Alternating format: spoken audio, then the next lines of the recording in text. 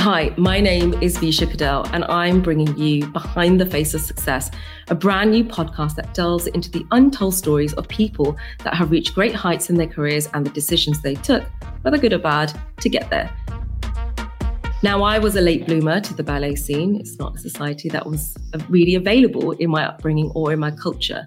And because of that, I never really made the effort to go see anything at the Royal Opera House or appreciated it for what it was, how I feel about it right now, which is beautiful, calm, and incredible stories told with movement versus our voices. I was first taken to the ballet by a friend, and I sort of went along just for the purpose of trying something new. But when I did, I was hooked. So when I became friends with Ed Watson, I knew he had to be my first ever guest. Not because he's incredibly kind and lovely to speak to, but it's kind of a big deal, you know? So I've quickly become his biggest fan. So let me tell you a little bit more about him. Ed Watson is a widely celebrated collaborator in dance, fashion and photography, principal dancer of the Royal Ballet for over 20 years, and currently repetitor to the principal artist. He's received recognition too. The Critics Circle Dance Awards in 2001, 2008 and 2022, the Olivier Award for Outstanding Achievement in Dance in 2012, the Prix Renoir Award and the Positano Prize in 2015, and an MBE for services to dance. He's currently the subject of a brand new publication, Ed Watson, A Different Dance by Prestel, which is being released this May. So thank you, Ed. I'm so excited to have you. Thanks for joining us. I know you've been traveling a lot and must be quite exhausted, but welcome back to London, and I'm excited to speak to you. Thanks for having me. That's quite a build up.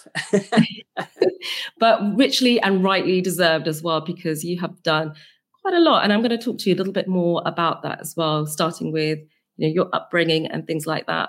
Yeah. So look, Ed, I know you really well. But for the purpose of our listeners today, can you tell me a little bit more about yourself, a bit more about your life growing up and your childhood? Yeah, sure. I'm Ed Watson. I was a principal dancer with the Royal Ballet for over 20 years, but I was born in Bromley and brought up just outside Dartford in Kent, where I started my ballet training really early. I was like 2 or 3 years old. Went along with my twin sister for a bit, and then I kind of got seen at a ballet exam, and they asked me to audition for the Royal Ballet School when I was 10. I went once a week on a Saturday, and then I joined full-time at White Lodge, the lower school, the boarding school, when I was 11 years old, and graduated when I was 18 and joined the Royal Ballet Company straight away until I stopped dancing when I was 45. So it's a long time. Sounds like a really easy, this happened and this happened and this happened, but it's not like that. Obviously, you constantly re-audition every year. You're assessed and all that stuff. But yeah, that's the basics of it. Yeah, and that sounds like quite a hard journey too. And I want to know a little bit more about that. But I do really want to know a little bit more about your upbringing and the culture that you were in, because the work that you're doing now, did you have support with your family, and did you get pushed and encouraged along the way? How did that come about as well? I don't really know. It's like now that I've finally taken the edge off that whole thing, I sort of think back quite a lot, and I don't really know how it all happened. We're not from a family of like real theatre goers. My dad he's an architect, a surveyor. My mum was a school teacher. We were sort of not brought up in any kind of particular way. We were sort of allowed to do anything we wanted to. If we stuck to it, then it was sort of down to us. We weren't completely encouraged or discouraged. It was sort of up to us to work it out ourselves, which sometimes was a bit frustrating because, I would love to have had a bit more encouragement or a bit more guidance, but actually now I look back and realize that I did do it myself. I was supported, but I had to make the decisions. I had to stick to it. And it would have been just as easy to have, if I'd have said, I don't want to do this anymore, that would have been fine too. So I think that was their way of parenting. But, getting into it, it wasn't really a moment of massive inspiration. It wasn't like I saw a ballet and went, I want to do that. Yeah. I need to do that. It was the act of doing it once a week with my twin sister, to dancing, moving to music once a week. That was sort of the addiction.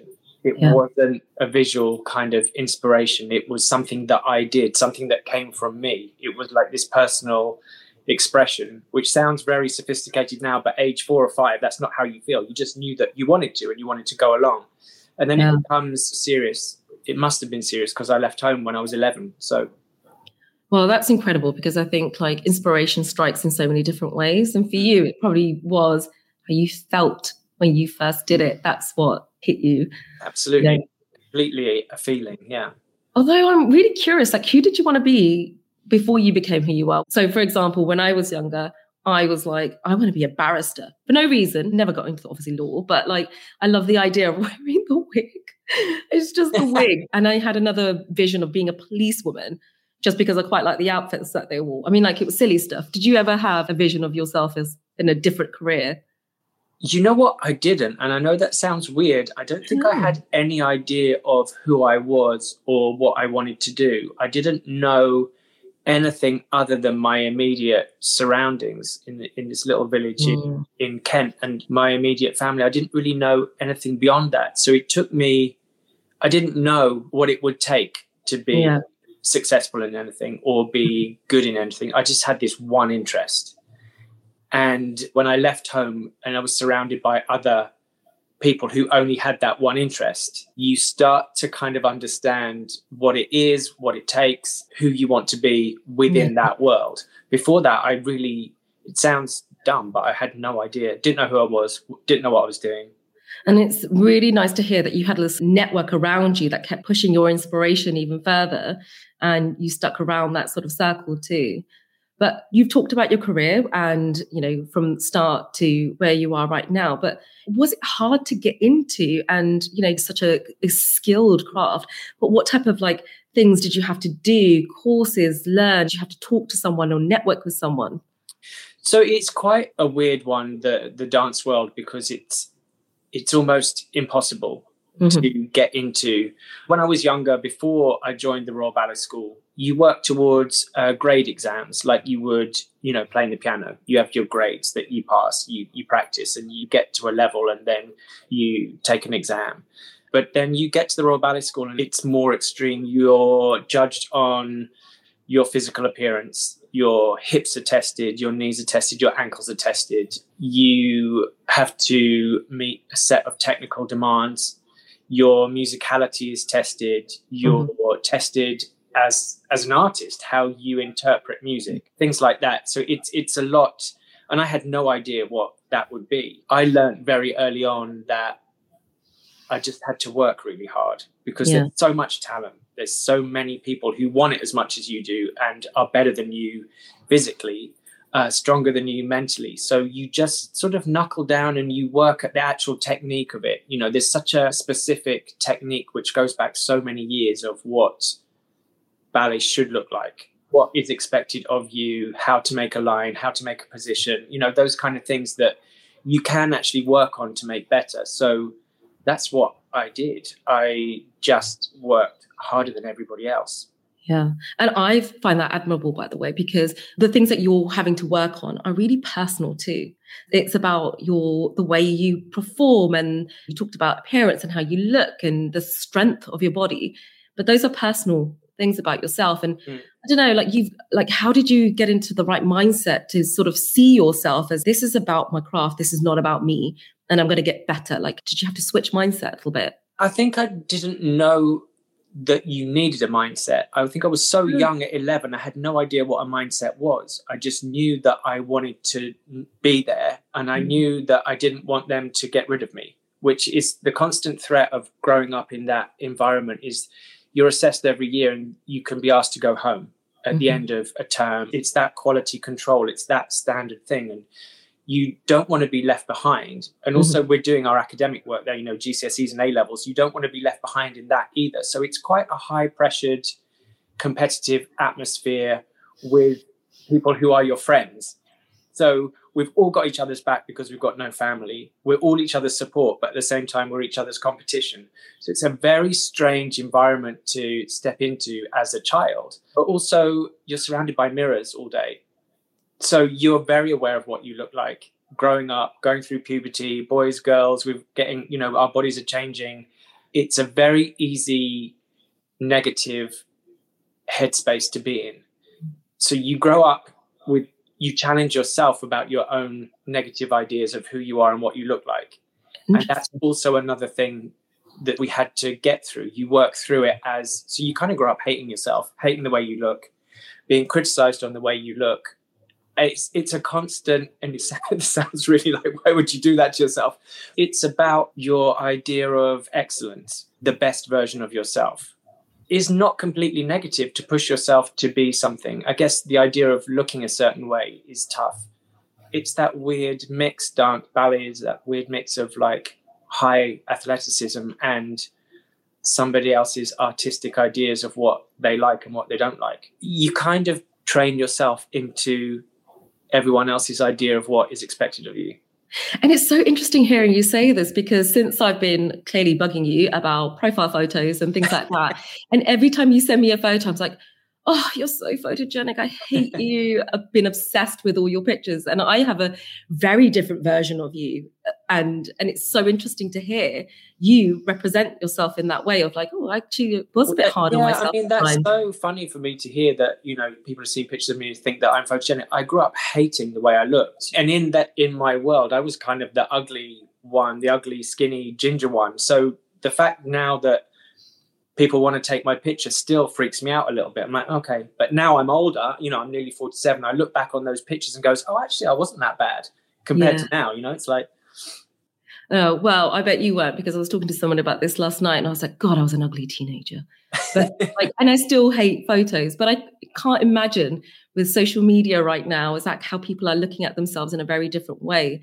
So you're almost like putting the world on your own lives a little bit. And I kind of like the fact that, well, the way I feel like you're speaking right now is you've got this very different type of confidence, which is, I'm kind of okay with this now, but people see you in a different way to how you see yourself. And yeah, I guess I grew up without social media. I grew up without Facebook, without the internet, without Instagram. So I only really discovered that in my late 30s, that sort of happened. So by that time, most of that kind of shit about how you feel about yourself and how you think you look is sort of, you're kind of over it, because you're like, well, this is it. This is what I'm working with. Which is amazing, by the way.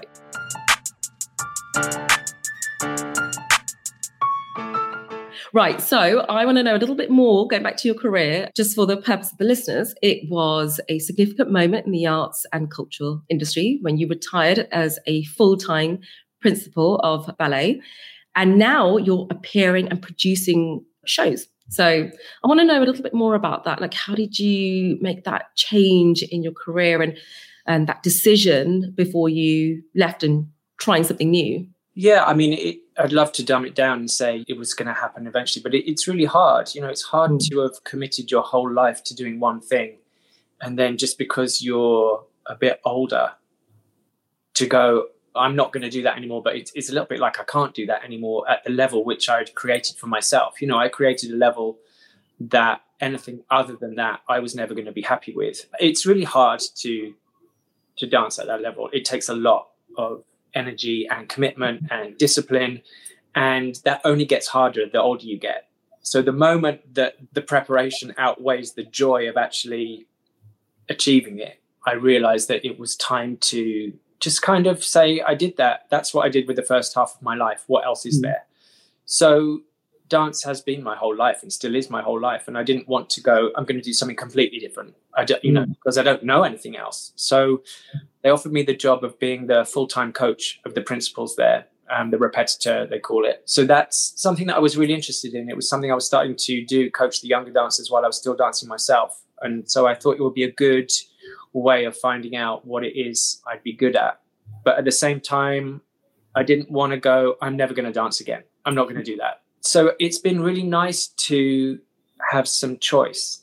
In a way, I was always owned by the Royal Ballet, completely owned. I did whatever they told me to do. And it was amazing because, why wouldn't you? But now to have a bit of choice and have my own ideas about how I want to present myself as a 40-something, still in that artistic way, that creative way. So it's coming in bits of like producing shows, appearing in certain one-off moments that basically I want to do things I've never done before. I'm going to be frightened again. That's the bit that kept me good at what I did is the fact that I was always scared and always had to get that, my act together and be brave and get out there. And if I stopped for a bit, I missed that part of who I am. So I'm still kind of working it out. I've always been the person that said yes to everything. And I don't think that I really want to stop that just because I'm a bit older. So if the opportunity is there, I want to find out about it. Yeah. And I love the fact that you said that, because making a change just gives you a whole new lease of life, and you don't know what you're going to be doing in the next sort of 7 years. Who knows? The opportunities are endless, right? I think it is about maximizing an opportunity. I totally believe in that, whether you have, huge amounts of doubt about it or whether you're excited about it. I think it is that feel the fear and do it anyway thing. I retired to such a kind of fanfare. It literally felt like turning up to my own funeral. People were crying and throwing flowers, and I was like, I'm only like 40 something. I feel like, what else is there? And I'm kind of excited by that again. Initially, I was kind of worried about it, but I feel kind of excited. And it's that drive that you have in order to do something at a certain level that doesn't go away. No. It kind of, in a weird way, gets stronger with the idea of kind of unknown opportunities, I think. Yeah, I hear you. It just kind of gives you strength, doesn't it? Because you're so motivated about trying something new. Yeah. I love that. I'd love to hear a little bit more about like a time where you felt like you had a bit of a fail, but you had to bounce back from it. Did you ever experience something like that? Constantly in my life, that life that I kind of lived for those years, you can work as hard as you like. There's no limits on how hard you work, but it's down to someone else to decide whether you're good or not. So, there's been times where I worked really hard towards a role, and then a couple of days before my performance, someone would say to me, well, you're not actually going to go on. You're not ready. We don't think you're good enough yet. So those kind of disappointments you have to pick yourself up from. And, there's in extreme cases of that's happened to me. I was about to do a big role for the first time. 2 days before, they said to me, we don't think you're ready. We're going to put someone else on. You deal with that. 10 minutes later, I'm called back into the office and they say, actually, that person we were going to replace you with is now injured, so you're going to have to do it. So you go through this extreme of things and going, am I just going to tell them to just go fuck themselves because I'm so upset? Or do I just go, no, I'm going to prove myself now and get all of my strength together and go, I'm going to do this. So that life was constantly like that, about huge highs, massive lows, having to get the lows together and deal with it. But, it's things like injury. You can be working so hard and flying at such a height, and then you could fall and break a foot, and then the low is so extreme. I was trying to retire and I ruptured a ligament under my foot, which meant I couldn't even walk. So I kept pushing towards the rehabilitation of that injury and get myself back to a level that I wanted to be at. And then that took 9 months, and then on my way back doing my rehab, I broke a bone in my foot because I was pushing myself too hard. Another 9 months happened, and then a pandemic happened. And then I had to make a 3-act ballet and retire on that. So there's times where you just do have to, I don't know how else to say it apart from keep the faith of the work that you have done, the person that you have made yourself into, the level that you set for yourself, and just keep that in mind. Had a really hard time with that injury and anxiety about it, like proper panic attacks walking down the street thinking, if I go into class today and try and rehearse, is something else going to break? Is my body going to give out? But then finding yourself doing it and getting to the end of the day exhausted and stressed and sitting there on the bus sweating with a panic attack thinking, what am I doing? Is this the right thing that I should be doing? But somehow I've always been able to find a way of talking myself back into it, because I think I hate the idea of leaving anything unresolved, unfinished, unfulfilled in a way. This life is about dealing with the lows, allowing yourself to celebrate the good bits, which I was never very good at. I was always like, don't jinx it, keep going. But then now I wish that I'd been more present in those really high moments. There's so much you said in that. And actually, there's one thing I wanted to pick up on, actually a couple of things I want to pick up on. One of the things that you said was about the way you sort of like approached a situation where you had some rejection and then you were offered the job, and then you went back and said, I'm going to turn this into something. There was a lot to be said, and I'm not sure you realize this. There's a lot to be said about your super strength in owning your own narrative. You decided, I'm going to let this be my story. I'm going to work harder. And I think that is such a skill. And I talk about that a lot. And I really want more people to really understand that that is, you control your own narrative. So don't let rejection take you down. Just like really work hard at it. And the other thing that you said was about how you felt like this panic attacks and how you picked yourself up along the way. That's really, really tough to do. And to your point about having your cheerleaders around you, do you have like a support network around you? Like, I mean, I feel like you're my support network, by the way. Like, I feel like you helped me. Not mine as You've well. given me some love. Yeah, it's important to have that network of people who aren't also directly involved in your work life. I grew up with a lot of people, you know, from the age of 11 that I still see every day now because we work together. So that's like a family. So we've always got each other's back. But also I love my friends and my life outside of my immediate dance world, because they can look at what I do and go, well, that doesn't make sense. Or what about this? Or, you know, and they can bring me influence of their creative life, their working life, their emotional lives. And we just kind of spark off each other in that way. And, you know, one of those people, the best thing they ever said to me about anxiety and all of that stuff, it's turbulence, isn't it? It's that thing of turbulence. You're in the air, you're flying, something goes wrong, you have a little bit of panic, but you know the likelihood is the plane's not going to crash. Yeah. You're going to get through this moment. It's about getting through turbulence. I think that was a really important thing for me to learn, that it wasn't this going to be this huge disaster. You're going to have rough moments, but then you're going to get on with it. And that's kind of how later in my career I started to see things. And it was a really nice way of finding a power to overcome something. Well, this is happening. It's real, but it's not going to last. I'm going to find a way out of this. And I think that's, in the last few years, has been a real strength to me. Yeah, I'm thinking about this. I'm thinking about myself selfishly, because I'm just like learning so much of what you're saying. And it's actually making me feel a bit better and reinforcing some things that I felt about myself too. It's just like when you go past those turbulent moments and you actually just see how you weathered it through, it actually shows a sign of resilience, really, doesn't it? And yeah. And it's if you're to look back on and go, oh, yeah, I was a bit stronger than I thought. You know? Yeah, you can deal with a lot. And then when you've dealt with that, you can actually help other people deal with that too. And there's something quite nice about passing that on a little bit as well, being a strength to someone else. Kind of my role now as a coach to the other principals, I can see them having those moments that I experienced myself and go, okay, I can help you out of this somehow. You know, and that's as rewarding as kind of doing it yourself. Yeah, sign of a good leader.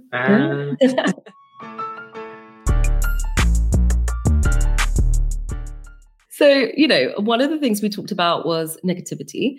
I obviously have been working in tech for a really long time. So I feel like quite in tune to this like topic. And I'm always thinking about like negativity, especially because we're online quite a lot.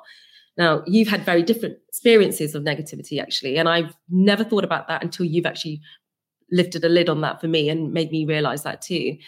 So how do you feel about the social media pressures around you? Like, how do you stay on your own path? How do you stay motivated and inspired, given the fact that there's so much noise around us all the time? Yeah, it's hard to kind of dampen down that noise of looking for validation of what you do through someone pressing a like button or someone commenting, oh my God, that's amazing. But before, everyone was a critic, like before Twitter and blogs and all of that stuff, when you were just reviewed in a newspaper really publicly. Once you've had real extremes of that, people saying you're the next best thing, to in the same role, a different newspaper saying that's the worst thing I've ever seen.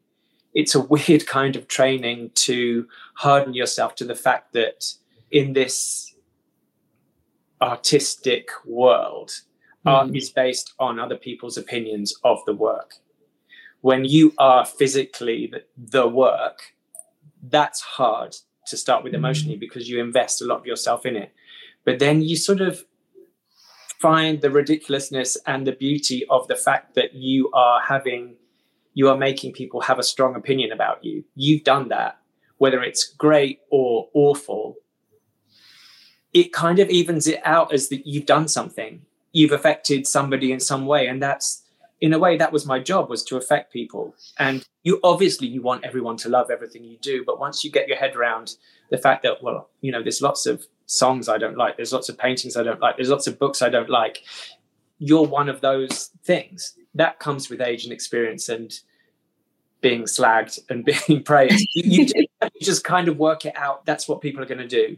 And social media is a more immediate way of getting to you.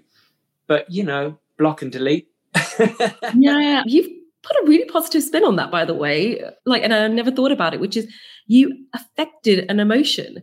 And that's quite powerful, just affecting emotion, whether it's like a positive one, whether it's a kind of like, yeah, cool, whatever, to something that's potentially quite a negative one, doesn't really matter. But it's the fact that you've carried effect. And I think that's really interesting. And again, a good sign of resilience as well, when you go, right, that's okay. Yeah. And that's your opinion. And to your point, especially when you're in the creative industries as well, and the arts and culture industry, it's more having a think about like your own performance and your craft. Your number one is your own skill set, and you're good at it. So that's the thing you sort of center on and focus on. Yeah, it's a funny thing to learn. I think you have to have been through the extremes of, of it, proper negativity, people having a real problem with what you do. You just kind of find this middle with it all, and that weird kind of calm acceptance of people are just going to do that. So I just find the industry you're in and the field that you're in is just so fascinating, just because I'm so out of it. I'm in the audience watching you versus behind the scenes or anything like that. If you had to drop 3 hot top tips for somebody that wants to get into this field, what would those be? Listen to your teachers, your instructors, the people that have done it and know. Don't go into it thinking you know everything about it and what it's going to be. Give yourself that moment to listen and take on board and try. I think was the biggest thing I learned. You get used to people, oh, you're good at this, you're good at this. Oh, yeah, someone gives you a note or a correction, no, I've got it. Actually give yourself the time to take that note on, understand what it means. I think that was a really important thing. And then I guess number 2 would be a little bit like we were talking about, saying, form your own opinion. Go and watch everything.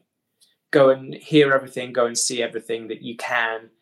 Go watch dance. Go watch plays. Go listen to music. Be inspired yourself. Form your own artistic opinions. Work out who you are. It becomes who you are as an artist. Even the stuff that you don't like, it makes you think, why didn't I like that? It kind of sparks a constant questioning, which I think is really important for someone in any artistic occupation, calling, whatever. I think that's the most important thing that doesn't really go away. Stay inspired. Go find your inspiration. Don't be the person that flicks through a paper and, oh, that looks quite interesting, and then not go. Go find out.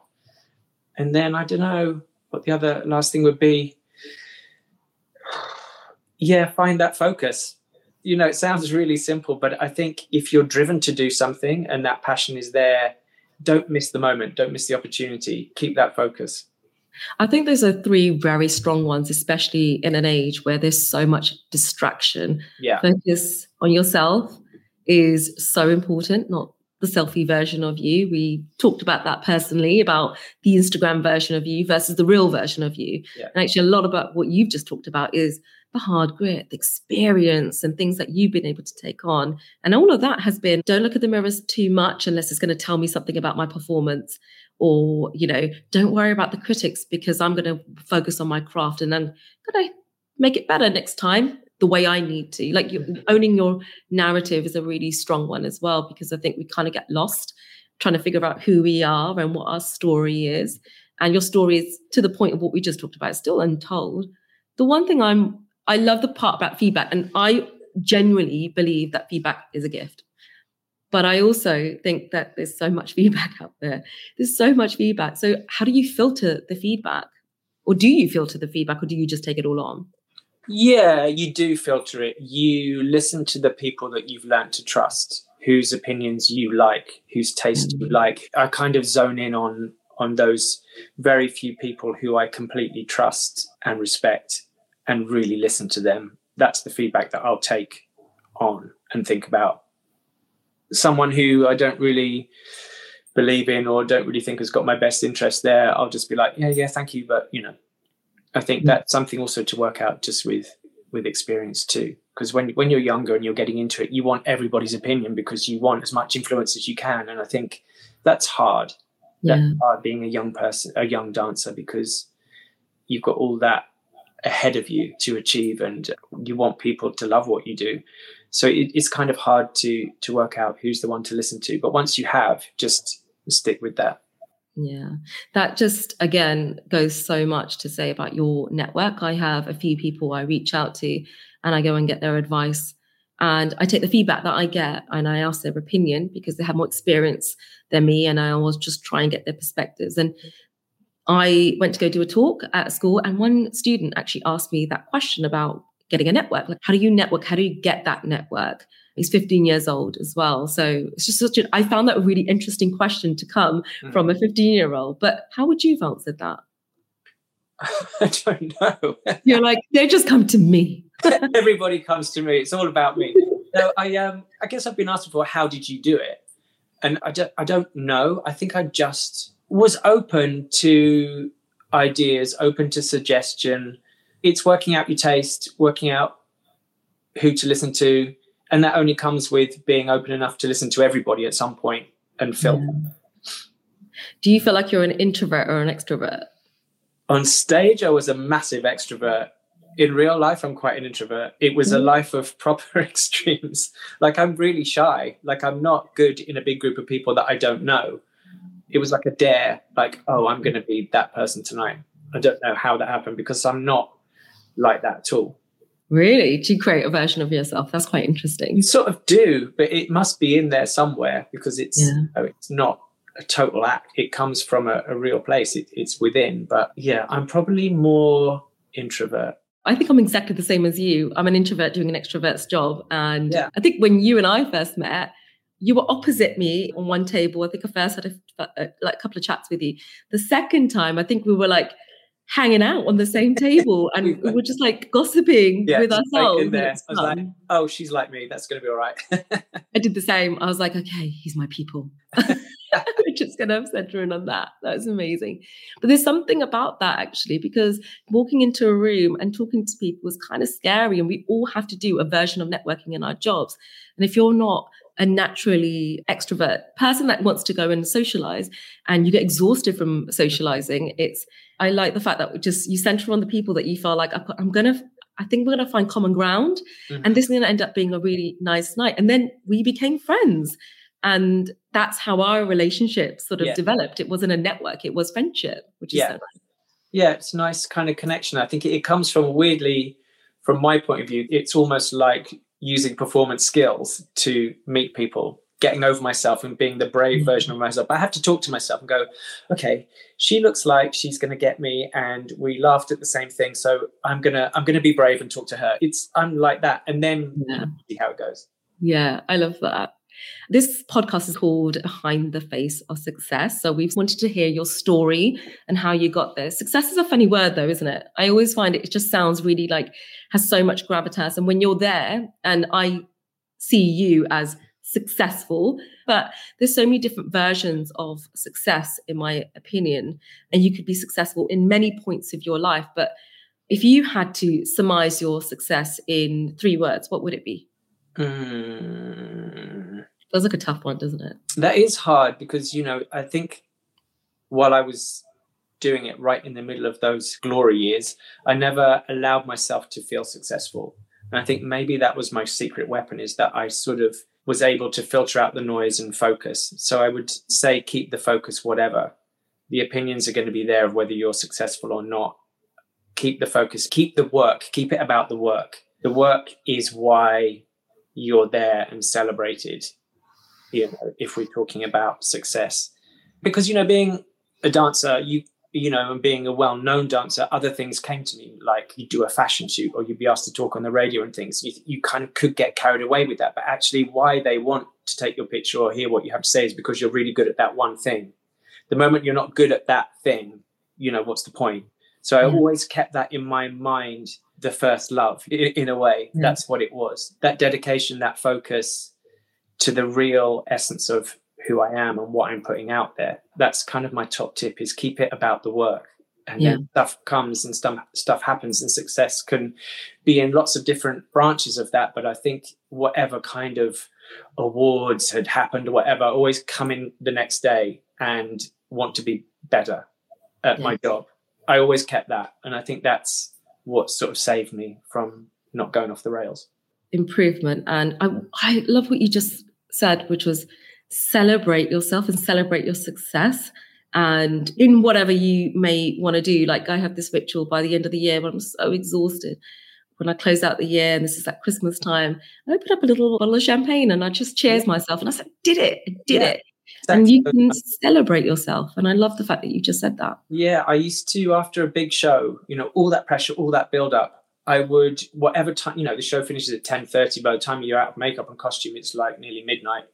I would always make myself go out with my friends and have a drink and get drunk and celebrate that moment. If they'd been in the audience, we'd have like these little mini parties. And even though I was exhausted and knew that I would have to come in and work the next day, those moments are as important as anything, is to mark a moment. I believe in celebrating those moments.